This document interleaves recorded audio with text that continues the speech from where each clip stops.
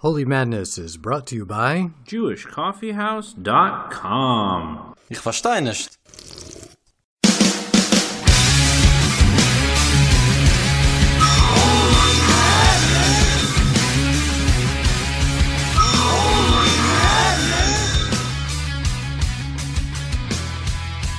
You're listening to Holy Madness. Yes, you are. I'm your host, Zvi. And I'm your host, Meir Simcha.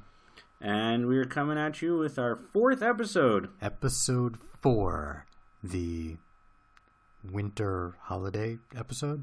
Yeah, this will be our Christmas, Hanukkah, Kwanzaa, Diwali, Chinese New Year, Zoroastrian winter solstice. Podcast. In fact, we're even going to talk about all of those. Saturnalia. Yeah, Saturnalia. We're going to bring that one back too. So, in fact, we're going to talk about that one as well. So, just a little bit of some housekeeping and some shout-outs. We actually, in the spirit of the holiday and celebrating, we just had our 100th podcast download. 100! 100! Thank you! Yeah. Where was that 100th download from, Zvi? So our 100th download was from Singapore. Singapore? Yeah. Do you know anybody in Singapore? I do not. So whoever you are in Singapore, get in touch. Yeah, check out our Facebook, at Holy Madness, top the show. Or hit us up on, I guess, email, because that's cool and hip and with it. Where else are we getting downloaded from? We get most of our downloads from the United States. Okay. We get 50%, 50 out of the 100 downloads are from the United States. 41% of our downloads come from Israel. Okay. We got 2 from Germany. Oh, probably people from the Humboldt Brain Center. Yeah, I would imagine so. 2 from Poland. 2 from Poland. Hey, Leon! Thank you for the amazing feedback that you gave us. 2 from Ireland. Ireland? Yeah. Cool. 1 from Norway. Ah, that might be my redheaded friend Zvi. Or his wife, Rebecca. Hello to you both. 1 from the Czech Republic. Ah, that could be Andre. Hello, Andre. That's our international audience. And then in the United States, we had 22 downloads from New York. Wow. Hello, New York. I don't know anybody in New York, I don't think. I know plenty, apparently. Okay. 6 from Virginia. Those are all yours. Wow. 4 from Ohio. Those are all mine. Hello, Yudi and Chana. We love you. 3 from Maryland. I'll assume that's my brother and sister-in-law. Okay. And then 1 from D.C., 1 from New Jersey, 1 from Oregon, 1 from Tennessee, and 11 that came in listed under Other. Thank you all who've been listening. Thank you all who have been listening and been giving us feedback as well. And we hope to keep bringing the awesomeness. And so, moving along the holiday season, this is actually one of my favorite times of the year. The most wonderful time. Is that like a Macy's commercial? I think that carol was eventually turned into a commercial for something. What are you, like a millennial or something? I'm a Jew from Brooklyn. A Jew from Brooklyn who never went caroling. No, he did not. But you got the cold. It's New York in the winter. Who wants to go outside? Everyone. The thing I remember most are the lights. Isn't New York the city that never sleeps? It's always lit up. Yeah, but they don't usually do the strings of lights routine. See, here in Jerusalem we do. It's actually for Sukkot. No, all the streets, all the street lamps have them. The city puts them up. The street lamps on the back axis road to Armon and Netziv are lit up with Christmas lights. Really? You'll see on Yanofsky on your way out in the middle of the winter. They're lit up all the time. Oh, yeah. Yeah, there are those ornaments on the... Mm-hmm. Yeah. They use it as a way to beautify the city. So yeah, it's the time of good cheer for most people anyway. It's the time of darkness. Well, yeah, that's kind of the funny thing. Because, all these holidays, across the world, it seems, it's a near universal thing. They're celebrating light. Denial. Just trying to escape the darkness. So maybe that's part of it. I don't know. But all the winter festivals, either they celebrate light itself or their celebration is with light. So just as a quick, some kind of Pharisaic. What are you saying, man? Wait, what? You making some kind of Pharisaic distinction there?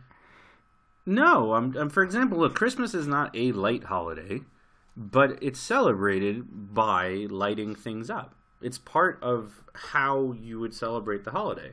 You would feel as if you didn't do it right if you didn't put the lights up. But it's not that you're sitting there saying we celebrate light. You're celebrating the birth of Jesus. I assume. I've never done it. It's a you're right. It is a pretty Talmudic distinction, but I think it holds water. So I mean, look, you've got Christmas. That's the obvious one. You've got Diwali. What is Diwali? You know something? I actually had to look it up. It is the Hindu festival of lights. It's celebrated in the autumn, so I guess it's a little bit before where we're at. Does it also have like Thanksgiving themes to it? Yeah, most of these holidays we're listing and will continue to list do. I'm asking because the fall holidays tend to be harvest Thanksgiving holidays, whereas the light holidays around the solstice seem to me to be not turning on the axis of thanks, but rather on the dichotomy between light and dark. Well, there's one that does both, for sure. It's the Chinese New Year, which is celebrated as a solstice, but incorporates both fireworks, which are actually used both for sound and light, and lanterns. And the lanterns are actually an influence, a Buddhist influence. And they're kind of a reference to the light of understanding. Really? Yeah. And, the way you and I would say, I see the light. I got it. Eureka. It's funny. I don't remember meeting that image in like any of the koans that I read well, I guess there's enlightenment. Yeah. Maybe that would be a better English word. Yeah, I don't know if that's an accurate term in their original language. I have no idea. I have no clue. My only exposure to Buddhist thought is actually this book of letters between a Buddhist and a rabbi, which was not very good at all. No. Anyway. So Satori is a Buddhist term in Japanese for enlightenment. That's how we translate it. But I don't see light. I guess I'd have to look at the characters to...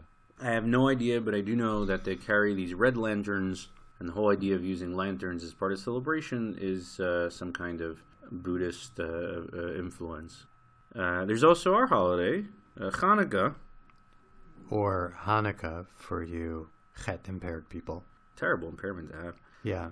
When we used to buy challah for Shabbat in the local supermarket, and my father would go to the bakery in the supermarket and he would ask for challah.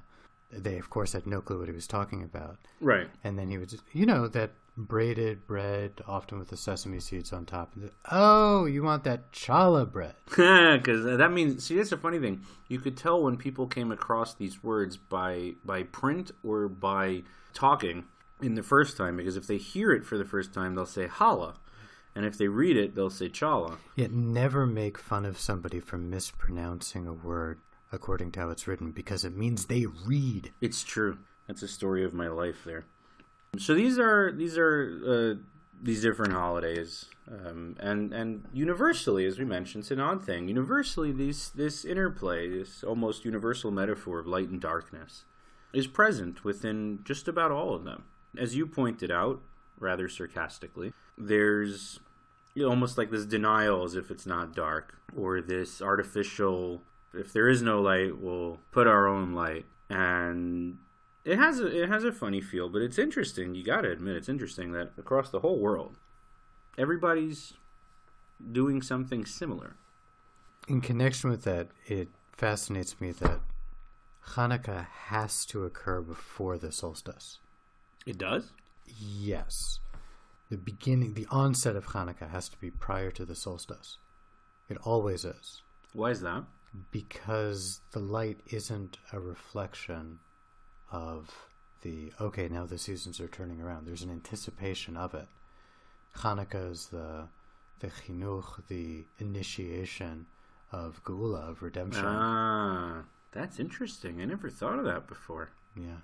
I have a sense that the Christmas New Year complex is actually drawing on the light from Rosh Hashanah. Oh, absolutely. It's a New Year thing. And we have it in the reverse. Hanukkah is linked, at least in the world of the Hasidim. In the Hasidic philosophy, Hanukkah is the end of the period of the new year, of judgment, of apportioning. So there's an interplay between these themes of light and dark and the themes of a new year, in which and the Chinese New Year is their new year. I would say it because of the Midrash about Adam. He's exiled, the world plunges into darkness. Adam and Eve come into being on Rosh Hashanah. So once they're exiled, the days become shorter, and they think that the whole world is dying. Everything's along dying, with them. yeah. And then when solstice comes, it all turns around, and they know that. So it says. So this is really like the most primal. Well, holiday. Sure. The truth is the Talmud goes as far as to identify Saturnalia, that we'd mentioned, with its sources being in this story of Adam realizing that it's the way of the world to wax and wane and to have periods of dormancy and vibrancy, and this celebration that he has of this returning of the light. So it's universal both mythologically to us, and as we see, it's universal in its almost, complete, well, let's say widespread.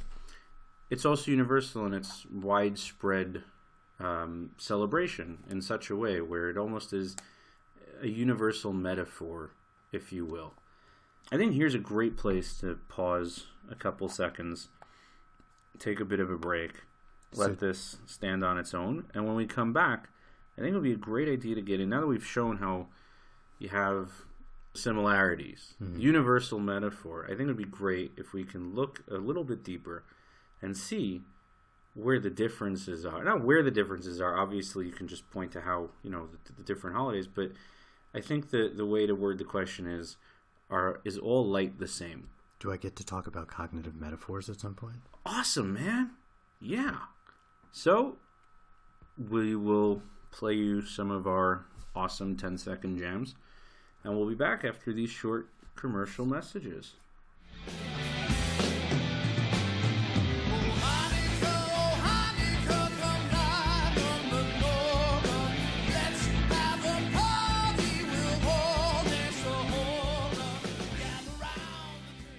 You can't go home, man.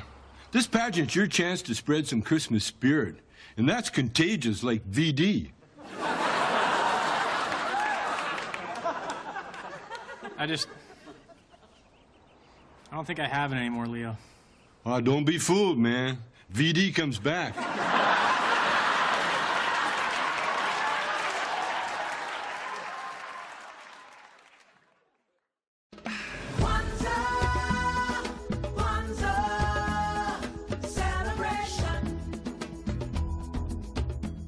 And we're back. Hey, everyone. Starting with cognitive metaphor. So, it's through metaphor that we bootstrap up from simple physical experiences to ways of talking about elusive things like time and abstract things like numbers, mathematics. So, metaphor is not a figure of speech, but a mode of thought. That's a quote. This is how Adama, humus, dirt, develops abstract concepts as it evolves into Adam, homo, human consciousness. Okay. The seminal book on this subject, it's an amazing book, is by Lakoff and Johnson, and it's called Metaphors We Live By.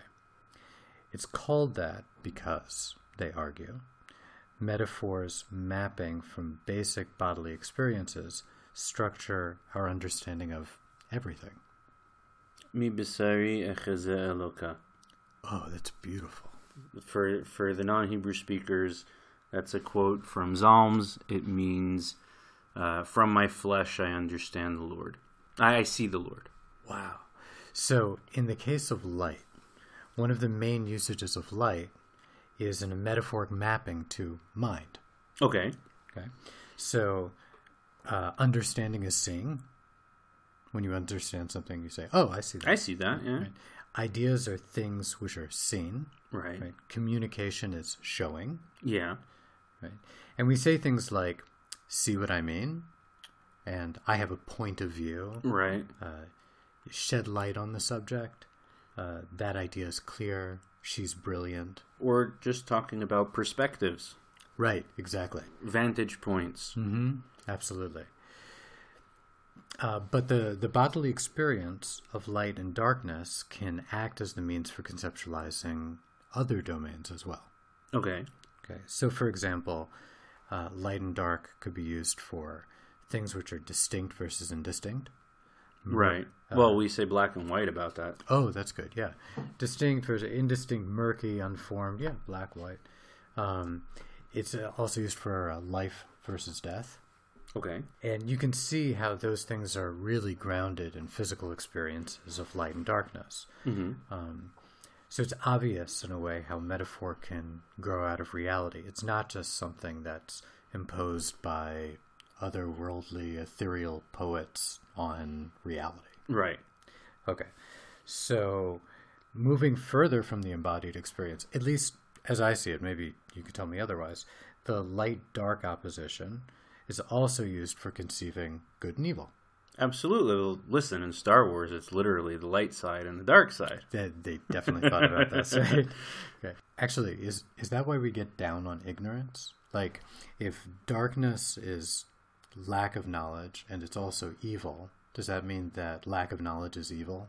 Or evil is a lack of knowledge? But if you want to continue that, is evil enjoyable? Because ignorance is bliss. Which explains why many people go the other way and say enjoyable is evil. Gosh. The associative law of dead metaphor and the, what is that? The reflexive law of ignorance and bliss. Guys, this is why you should not become a philosophy major. No, don't become a philosophy major. Well, that and it's not fun flipping burgers. I never flip burgers. Wait, you were a philosophy major? Yeah. I did not know that. I didn't mean to make fun of you. I did philosophy and music. That's different. So I could be unemployed in two different ways? Yeah. but one maybe cancels the other one out. I don't know. No. Two wrongs don't make a right. So, do we have time to read a psalm? Yeah. Okay, so Psalm 88 is, it's a stunning psalm. I don't like to say that about any part of Scripture. It's like, oh, this part is really good, but for whatever my subjective experience is worth, like, Psalm 88 is just amazing. Okay.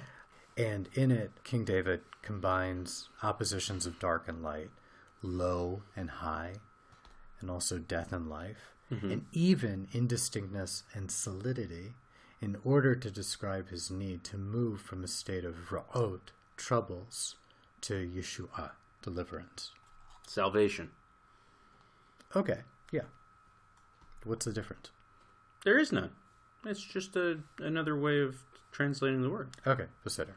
It's also a cute pun, because Yeshua, salvation. Jesus, man!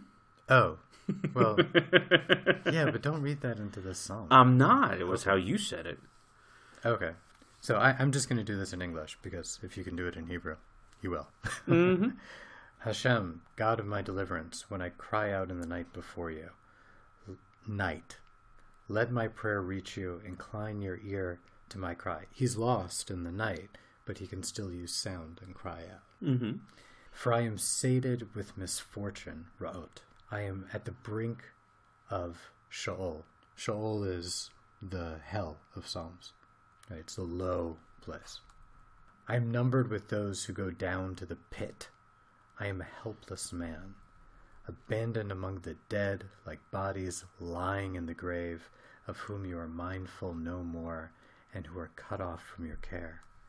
You have put me at the bottom of the pit, in the darkest places, in the depths.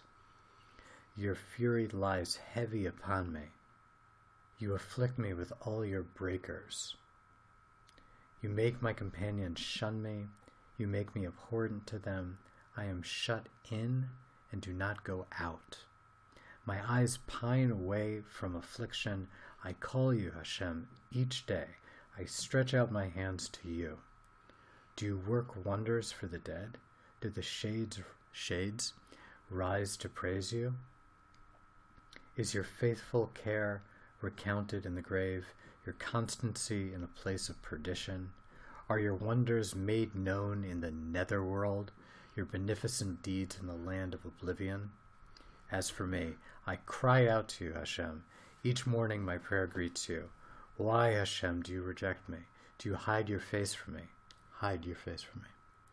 From my youth I have been afflicted and near death. I suffer your terrors wherever I turn. Your fury overwhelms me. Your terrors destroy me. They swirl about me like water all day long. They encircle me on every side. You have put friend and neighbor far from me, and my companions out of my sight. Isn't that stunning? Yeah.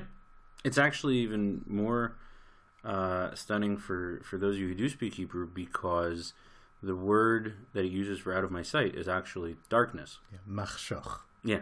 Yeah. Yeah, the Hebrew takes all of this to a totally different level, but just to put it out there quickly for you. Sure. And obviously we're both ignoring the elephant in the room. Parenthetically, I don't see an elephant in this room. Parenthetically, I took great offense at Meir Simcha's continued use of the phrase elephant in the parlor, as if we are high-class British people. So I am laying down elephant in the room. But I will now use elephant in the salon because we're Israeli. That's even worse. Of course, we're ignoring the elephant in the room, and that is the beginning of the Bible itself frames all of creation in terms of light and darkness. Right. This is really cool. So we do have instances of using light as a metaphor, but we also have highly poetic usages of light, very evocative usages, but it's not metaphoric. It's just light in the deepest, most primal sense. And that's really what these metaphors are drawing on, the most basic elements of creation. Vayhi or. Right, which is the first utterance of creation itself. Let there be light. Some other amazing instances where we see light in that primal form. Ote or kasalma note shamaim kayaria. Wrapped in a robe of light, you, God, spread the heavens like a tent cloth. Right. Also, or zerua lat tzadik ulu yishrei lev simcha. That's one of my favorites. Yeah, it's so beautiful. We actually say that every week at the entrance of Shabbat, beginning of the Sabbath, and it's always held a very powerful meaning to me. The words literally mean that light is sown, is planted for the righteous man, and to those who are straight of heart, happiness. So we wanted to talk about how the light that we see in this season means different things. Well, I think it means different things to different peoples, not just to different people, but in the way it's winter, we lack light, and we're all responding to the bodily experience of light and darkness and mapping it onto different ideas. Absolutely. But yet, there are subtle differences in all these light festivals which speak to slightly different but significant differences. And I think if we go through them, we can actually come out with some really interesting insights that I think a lot of people would appreciate. I think the best place to do that, just in terms of who our audience is, and we're not going to try to pretend we know anything about the Chinese New Year or Zoroastrian winter solstice, although that one is interesting because it's not light that they celebrate as much as heat. Heat or fire? Well, you don't see the fire. The fire is put under a table and it warms your feet. Ah, that's interesting. So it's heat. I guess the thing that strikes me about Zoroastrians and fire is the emphasis on cleanliness and purity, and how fire has a purifying effect. For example, metallurgy. Yeah.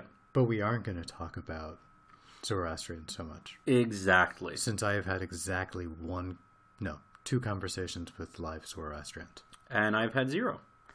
But we can talk about Christmas and Hanukkah. You and I both grew up in a Christian country. What the heck do you know about Christmas anyway? Not much. I mean, there are trees, right? Am I off to a good start? There are trees. I Yeah. don't know if that gets you into the substance of Christmas. Well, wait, I'm not done yet. Okay. There's a star on top. Do they have to have stars on top? I'm pretty sure that if there isn't a star on top of the tree, you didn't get credit for doing Christmas. I bet you don't even know about the 3 wise men. Sure I do. One brought gold, one brought perfume, and one brought drugs. What? Myrrh, perfume, and frankincense. I mean, we all know what you do with frankincense. So, dipping into the frankincense, I see. Well, no more of that, okay? You don't know anything about Christmas. What do you mean? It's not Christmas without polar bears and Coca-Cola. What are Christians celebrating on Christmas? Oh, well, you didn't say that. Okay, Christmas is a celebration of Jesus' birth, which occurred nowhere near December. How do we know that? What do you mean? The sheep were living outside. In Luke chapter 2, verse 8, it says that the shepherds were living out of doors and keeping watches in the night over their flocks. Now, that only happened from around the time of Passover until it gets cold and the rain starts, which is after Sukkot, mid-October, end of October. So if he was born while the shepherds were outside, that gives you a window of April to October, which is definitely not December 25th. Wow. Yeah, take that. I don't know anything. You totally Googled that in preparation. You watched me Google it right now. Point is, obviously you're right. We're not coming to this conversation as practicing Christians, and we're not coming to this conversation as from a first-person experience, at least on one of the two things that we're going to compare. But we did grow up in a Christian country, and we do have a certain working knowledge. Just you grew up in a Jewish enclave in a Christian country. I grew up in Brooklyn. That's a hipster enclave with a small Jewish population. Now. Even so, I remember growing up the incongruity of this time of year for me, because everything is lit up. Everything is lit up With Christmas lights. Yeah, and just, you know, the colors. It's not even just Christmas lights. They have the tinsel, and they have the, what's the word I'm looking for? It's like that fake fur stuff. You know what I mean? Fake fur? Yeah. I don't think that's Christmas. No, it is. It's What are you thinking of, Santa Claus's beard? No. I'm tired. It's come on. It looks like AstroTurf, but they put it in like thin strips, and they use it as a. This must be some weird New York thing. No, it's not. You have the Macy's window. It actually became a whole thing. The unveiling of the Macy's window. I actually went one year. Really? Yeah, I went one year to see the Macy's window. The revelation of the Macy's window. With the fake snow and everything. It's not like I went, you know, for the official unveiling of it, but I did go just to look at it. And okay, the truth is, I really went to go to karaoke bar, but I also went to look at the Macy's window. But just, you know, there's lights everywhere. And then I would go home and we'd light this little candle or a few candles in the window. And then you'd look outside, right, and you'd see the neighbor across the street, and his house is all done up. Like a Santa on his sleigh with the reindeer up on his roof, and you've got, you know, the house is tricked out everywhere. all lit up and in the windows, and you've got the decorations, and you can see his tree through his window, and then you look down, and there's your Gandul. So instead of feeling like you're having a festival of light, you're like, okay, we're the dark patch in the neighborhood. Well, my neighborhood was mostly related to Jews. It was actually one house on the block that was lit up for Christmas, but it was amazingly incongruent to just see the difference. I didn't at the time look at Hanukkah as a festival of light. We used to laugh at the Adam Sandler song. Hanukkah is the festival of lights. Because it wasn't. It was the celebration of the Maccabees and driving out the Greeks, and it had all sorts of different things, and it took a long time until I approached it as having anything to do with light itself. At the time, it was really just a matter of, kind of like Christmas. You're not celebrating light, you're celebrating something, and the way to celebrate it involves these little lights. And the truth is, it wasn't even light. It was a candelabra, because when the Maccabees retook the temple, they were able to reuse the menorah, which has long been a symbol of our people.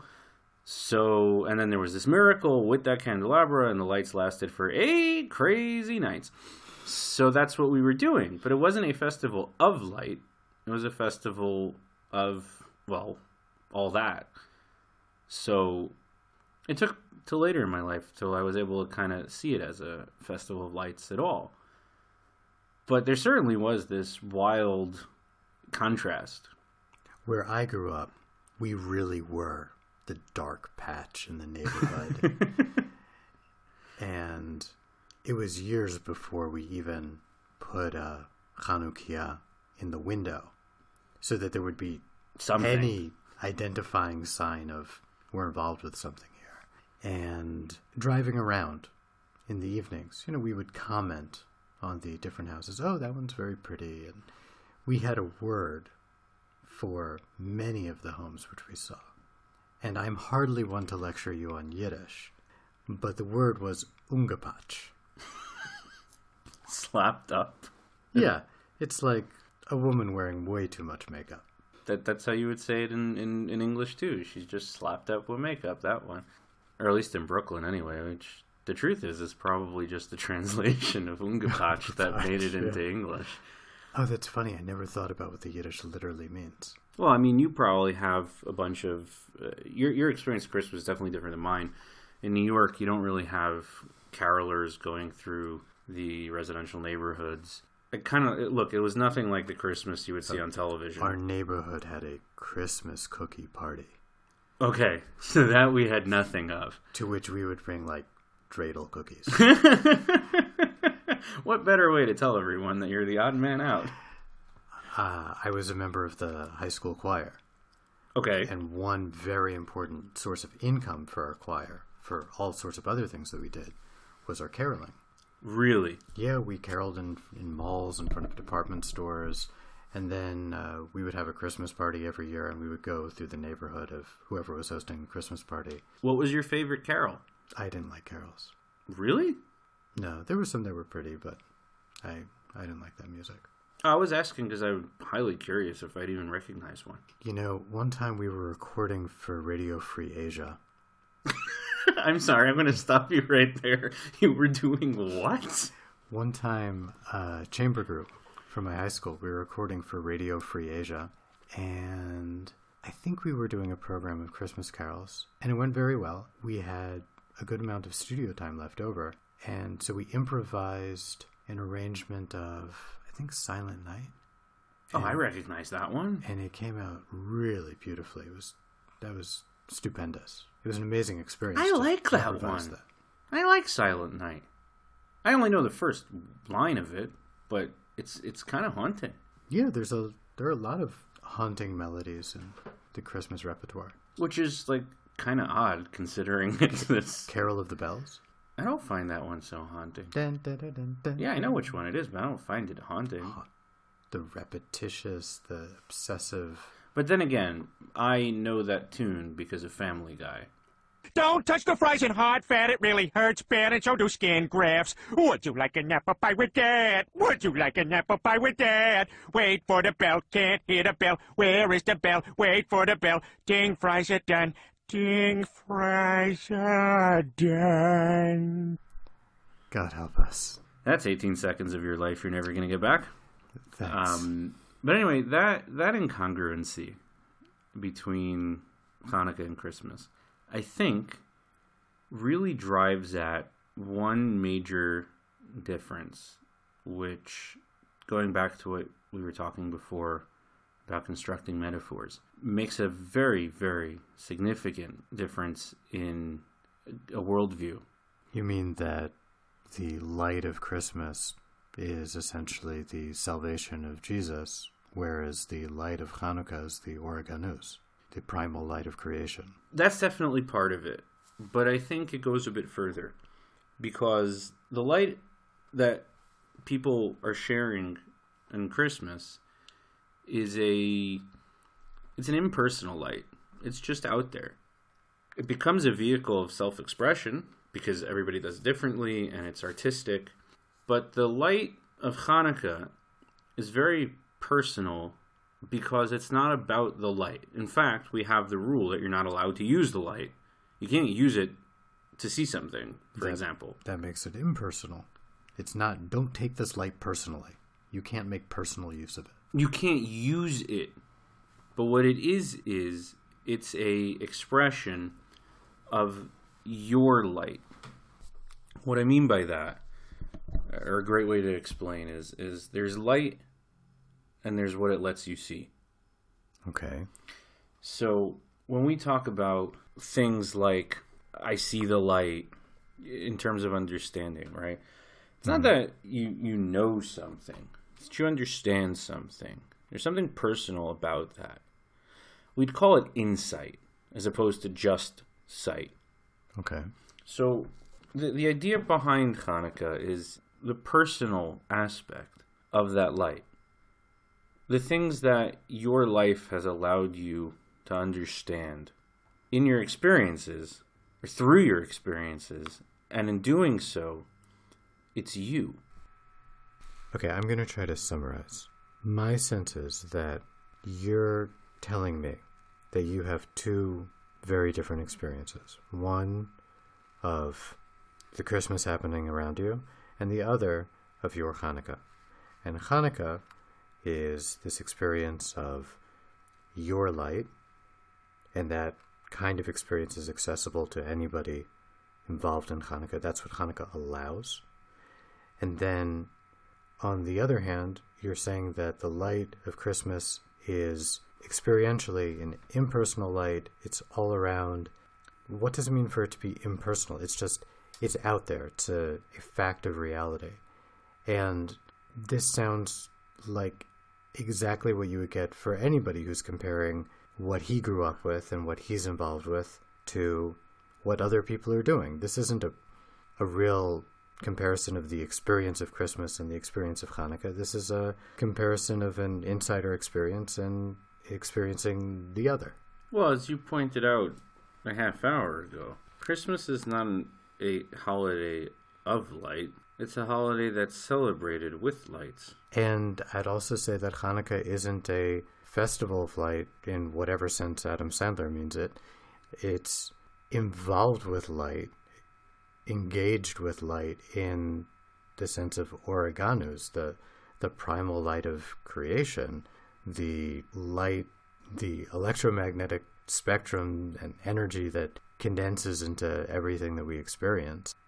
I'm not suggesting just that there's a difference experientially. That's true. Look, if you want to get nitty-gritty, Hanukkah is a holiday that was established by a new monarchy to cement its rule by celebrating how it came about.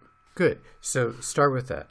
Hanukkah is about, it starts with a military uprising of a small band of rebels against a mighty empire, and it's about the assertion of self-determination, and nobody's really sure if this is a good idea, But in the end, it gets the stamp of approval from heaven in the miracle of the menorah in the temple. And that's a radically different thing from this power from above was born into the world.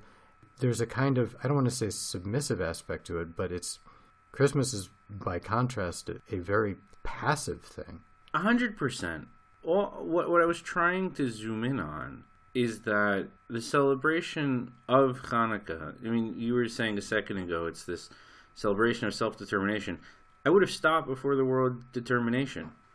What these people were celebrating was they basically said, this is who we are, and we're not willing to compromise. To make a point that will probably enrage a bunch of people, which is exactly why I'm going to do it, we hold these truths to be self-evident, and we're willing to fight for them. This is me.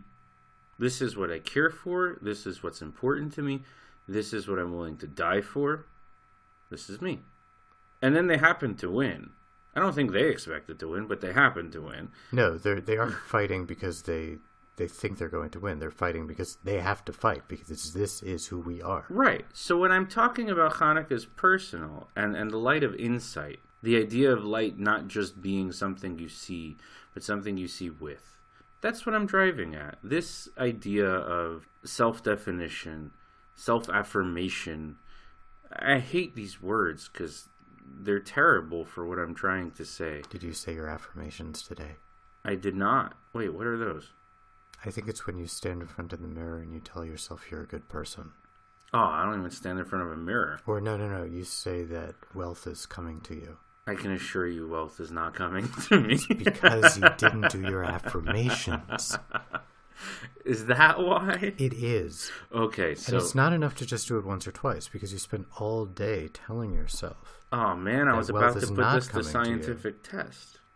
I was going to announce here for everyone to hear, wealth is coming to me, and we're going to see how well that does not work. Well, you're going to have to do it for like 12 hours.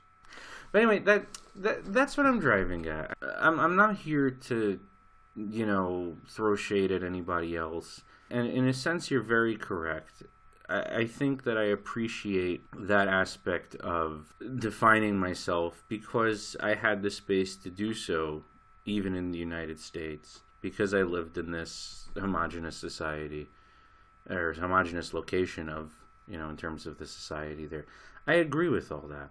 I'm just suggesting, by way of how I did experience it, because I did, that, again, incorporating what you're saying, that Christmas is a celebration of Jesus' birth and the salvation that it brings. But I think that the key word in that sentence is brings. It's coming you from sit the outside. there, right? You're sitting there, and in comes awesomeness. Mm-hmm. Whereas Hanukkah is built on the idea that nothing is coming to you. But if you take a stand, if you make a stand, and you're going to live by whatever that definition is, this is me, then things will happen. Then good things will come. Then, as the words in our prayers are, that God will act. Then the universe becomes worth it. Right. If it's worth it to you, it can be worth it to God. Yeah. That's what I'm suggesting, that the difference is. We can highlight the passive or active aspect of it, but I think it's metaphorically within how the light is used. We light our lights. The prepositional logic is different. Exactly. Okay, you didn't want to do a comparative religions podcast, and it would be a mistake for us to try that now. But what we have now is a nice, perhaps experiential, but basically cold, almost academic comparison between Christmas and Hanukkah, and you could write a master's thesis about this. Okay. I gotta tell you, I hate Christmas. I love Christmas. I know. I despise Christmas. And the reason why I despise Christmas is because this was the epicenter of identity conflict for me as a child. So you, growing up and from Brooklyn, celebrating Hanukkah, having some sense of what Hanukkah is about, and being firmly rooted in that, and not just rooted in it, but enmeshed in it. That was your whole context, the weave of your life. Yeah, it's just the way it was. Right. That's your primary reality. And then you're surrounded by this other stuff, which is pretty, and you can enjoy it. It's just the scenery, though. Right. Whereas for me, I knew that I was growing up in exile because Jews were from New York. The promised land. was on Long Island. Indeed. My main experience of Hanukkah was in contrast to Christmas. There wasn't a Hanukkah independent of Christmas for me. Ah, I never had that. Right. So Hanukkah was L'umat Christmas. It was in contrast, it was in parallel to, it had to be contrasted with it. I had to be able to say, how is Hanukkah different from Christmas? Why the hell would anybody think they have anything in common? Because they fall out at the same time of year? What does that matter? Because they put up Christmas lights and we light them in order. So what? It's so funny because for me it was the opposite. I'd see the Christmas lights and be like, oh, it's Kislev. Hanukkah must be coming. They had you're right. They had nothing to do with each other. It was just a happy calendar accident. Right. Because of darkness. As I was saying before, it took me a long time to figure out they were related at all. But you're right. To me, they had nothing to do with each other. Right. So the big experience here, that what Hanukkah meant for me is that I'm Jewish, I'm different, and I need to define what that difference is, and it wasn't so clear how to do that. So what did you do? I convinced myself that I had the answers, and the answers were whatever I wanted them to be. And eventually I burned out on that and got tired of myself. And after about 2 years of taking a vacation from being Jewish, I stumbled into an environment that was totally different from anything I had seen before, and it changed my trajectory. The space changed, so I could change. You can't change from within your assumptions. You can run up against their limits, but there's no solution there. You're just spinning your wheels. You're spinning your wheels, you're convinced that you're right, or you feel utterly lost. But until you find your way into a different space, until a new dimension opens up for you, forget about it. And the new environment that I stumbled into was a synagogue, a Reform synagogue, a strange place in that the people there were really singing. They were really davening. They were really invested in what they were doing. They truly cared. And there was a bar mitzvah. And where I grew up, the people who would show up for a bar mitzvah on a Shabbos morning were friends and family of the bar mitzvah, not members of the congregation. They didn't care. Shabbos morning was not their show. That's not what they were going to attend. But this was a place where everybody knew the bar mitzvah, but they knew him because they were really a community. And for me, I had never seen anything like that before. I said, I need to be in this place. I didn't know what I was going to do there. So I actually went to somebody and said, what can I do here? I want to be involved somehow. I just knew I needed to be there. Amazing. The last 2 years of college for me were split between transitioning from music into philosophy, but really transitioning into Torah and mitzvot. That shift of perspective, I'd suggest, I'm not sure I'm qualified to say it factually, but I think it's true, is one where the locus and focus and hocus pocus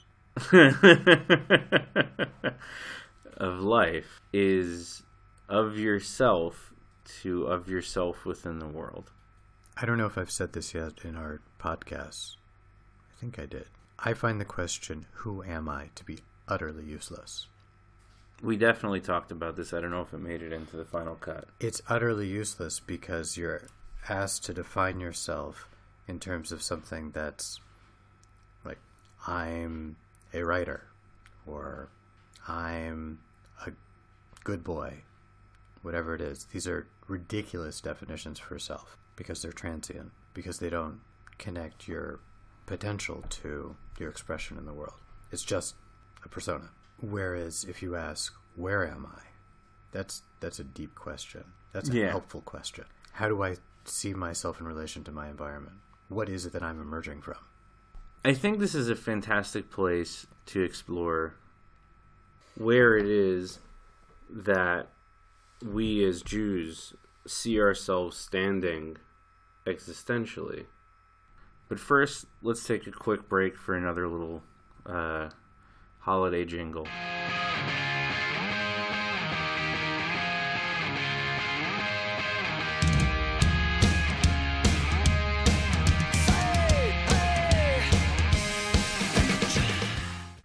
So did you get it? Did you get it? Haha. Holiday jingle. It was holiday. We're hilarious. Okay. Here's the thing. Well, we've been dancing around. We've touched on it. We've pointed it out. We've never really jumped into the depth of such a thing. But there's a very big difference between, we were describing before, the passivity of celebrating something which came to the world versus the activity of celebrating something that we created in the world. And that is man's role in the world. I might be sticking a spear in the side of Christmas here, but we're talking about the difference in the integrity of the world. Is the world a place that can come to self-expression, or is the world a place that needs interjection from the outside in order for it to be fulfilled? I think, put it a simpler way, we would say, is the world a place where man plays a part, or is the world a place where man occupies the center stage? Nah, that didn't help me. I'll explain. Okay. If salvation comes from the outside, then any individual person, at best, plays a tangential role in the development of a world whose goal is salvation. No, but hold on. Salvation does come from the outside for us too. That's why David can shout out in prayer, save me, God. And he does. Save me, not save the world. Ah, Beseder. Okay. But is that a difference? Of course. He's speaking personally. Save me. So? He's not talking about, I need you to save the world. The world doesn't need saving. I do. I'm in danger. The world will go on whether I live or don't live. He's speaking about himself. I am something which is valuable. And that requires your help. He's not confusing that with creation as a whole. Mm-hmm. What I'm driving at is this. Wait, creation is all fallen. Creation can't develop, can't become integrated, lacks integrity. Creation doesn't stand on its own. Well, obviously creation doesn't stand on its own 2 feet. That's where we're going. We aren't there yet. When David says save me, it's a personal prayer. I need saving. Not the world needs saving. I got it, but what does that... So how does that help? The point is this. If you think that it's the world that needs saving, then the most you're going to do is play some very small bit role in the world's being saved. Mm-hmm. Because the world is not a given, so you are definitely not a given. But if you look at the universe as a given of its own, then your place in it is not defined by some other goal, by some overarching goal, but it's about you. Look, there's this fantastic midrash, right? That is very central to Hanukkah, talks about Hanukkah, where there's this verse, there's this pasuk in Eov, in Job, not sure, where the verse says, get a Job, right? Tikro v'anochi encha, call out and I will answer you. L'maseh yedecha tichsof, to the works of your hands desire the works of your hands. And the Midrash comments that this is the Jewish people saying to God, you light the whole world, and then you tell us to light this little menorah, to light some little candelabra. What's the point? Let us see light in your light, says the Holy One in response. The little lights of your menorah are more precious to me than the lights of all the stars I've put in the sky. Such a worldview is a worldview of the universe as a given. It's such a given that it's just generic. There's nothing people look at the stars in the night sky. You go out to a place where there's no light pollution, and you see the grandeur of the Milky Way. Yeah. And you say, wow. But from such a perspective, there's no wow. That just is.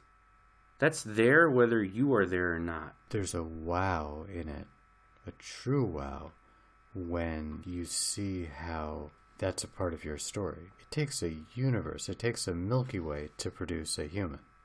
Right. People who see that look at it and say, wow, because, like, that's beautiful, and that's special, and I'm just little old me. And the point of the Midrash is, you've got it exactly backwards. But whatever you can do in the world, that's what's important. That's what's a difference maker. Isn't the point consciousness that the stars are, okay, big, beautiful nuclear furnaces, but so what? No, that's exactly what I'm saying. So what? But your ability to increase the light in the world in terms of your understanding, in terms of your consciousness, in terms of the beauty and the just existence that you can shine upon. Actually, it's even more than that, because if we look in the Rambam, and we look at the Rambam's Maimonides' cosmology, he sees the heavenly bodies, the stars, sun, moon. He sees all of these as malachim, as angels, and as conscious beings, and as beings with vastly greater consciousness than we have. And yet, still, there's a unique value to human life. What is it? It's not just that human life is capable of consciousness, because it will never reach that level of consciousness, according to him, in that cosmology. It's the emergence of consciousness. It's the development of consciousness from dirt.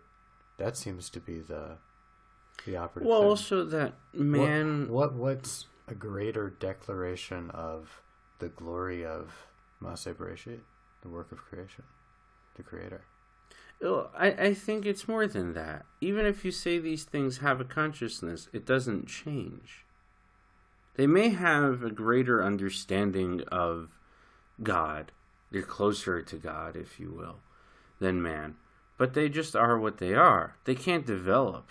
They can't become. That's what I'm saying. Yeah.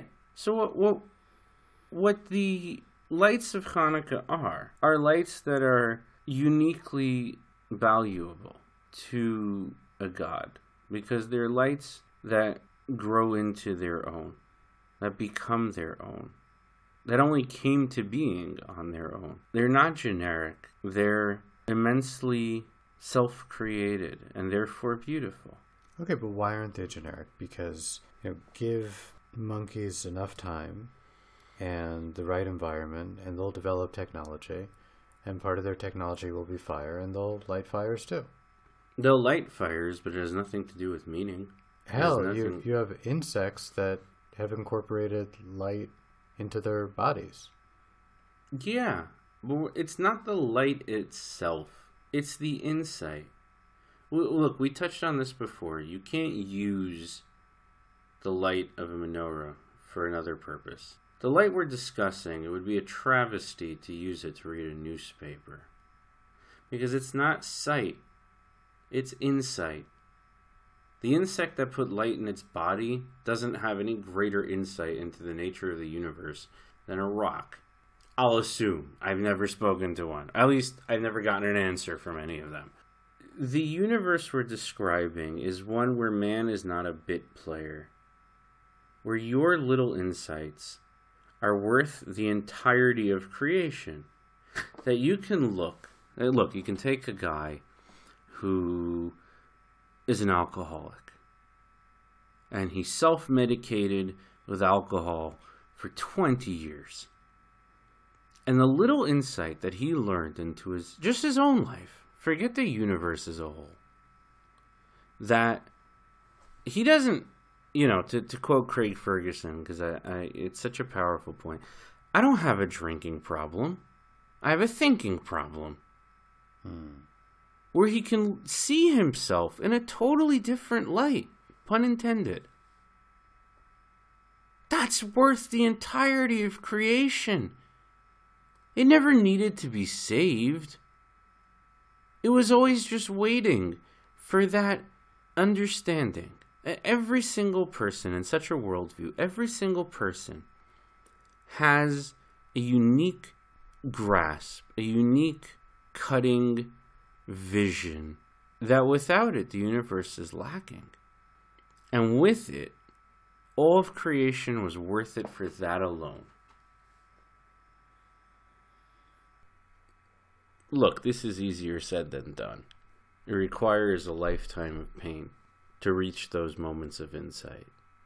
And you're never sure if you got there until you're dead. But at the very least, you're not a bit player. Your purpose in the world is not to reaffirm something else. It's to grow into yourself. Whatever the hell that means. Exactly. That's exactly whatever the hell that means. And even I don't know. And I'm not going to know until I'm dead.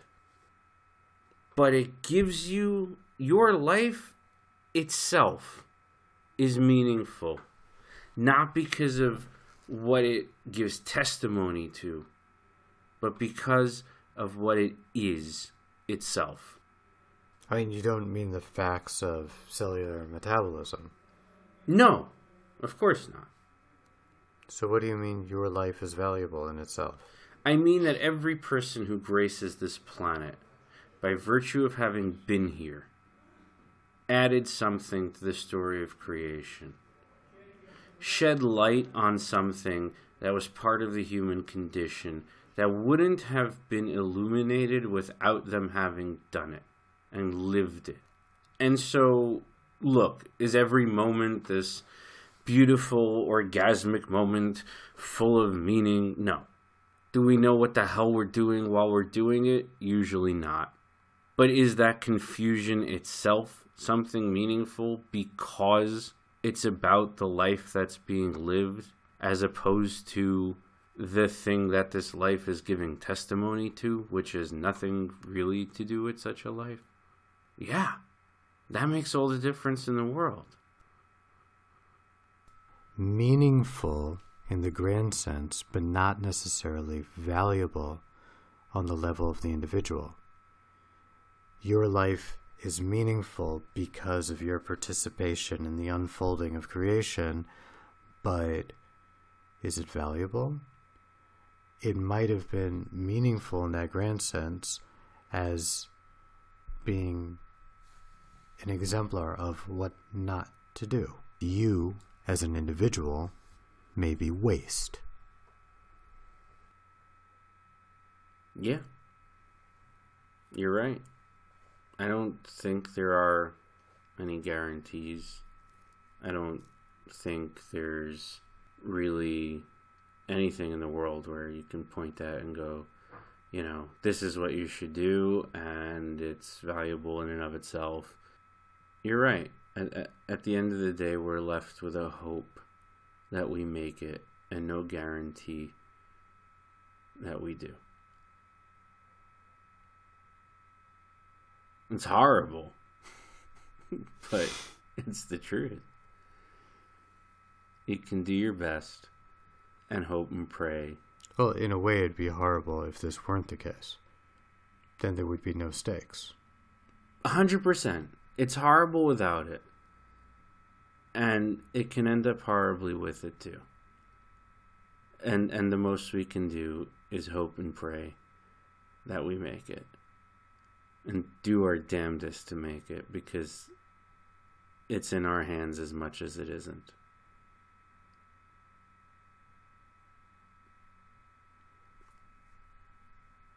So friends, we bid you Happy Hanukkah, Or Christmas, Kwanzaa, Chinese New Year, Diwali, Zoroastrian winter solstice. the non-sectarian solstice. I really thought you were going to go with Festivus for the rest of us, man. On that note, before we say goodbye, We got lots of great feedback after episode 3 of the podcast. We are very grateful to everybody who gave us feedback. from many different directions, from Leon, from Mikhail in Poland, from Tzvi, who I know from Israel but is from America and is now in Oslo, from Sean. Wow, we got so much feedback. Yeah. Adam kicked in a bit. There are a bunch of you that reached out, gave us your thoughts and critique. We are very grateful for that. And hopefully we have addressed some of it here. And keep it coming. We love hearing from y'all. This is kind of a collaborative effort. And hopefully we keep reaching new and better heights in what we do. A happy holiday to you and yours, and may this be a time full of light for all of us. Amen.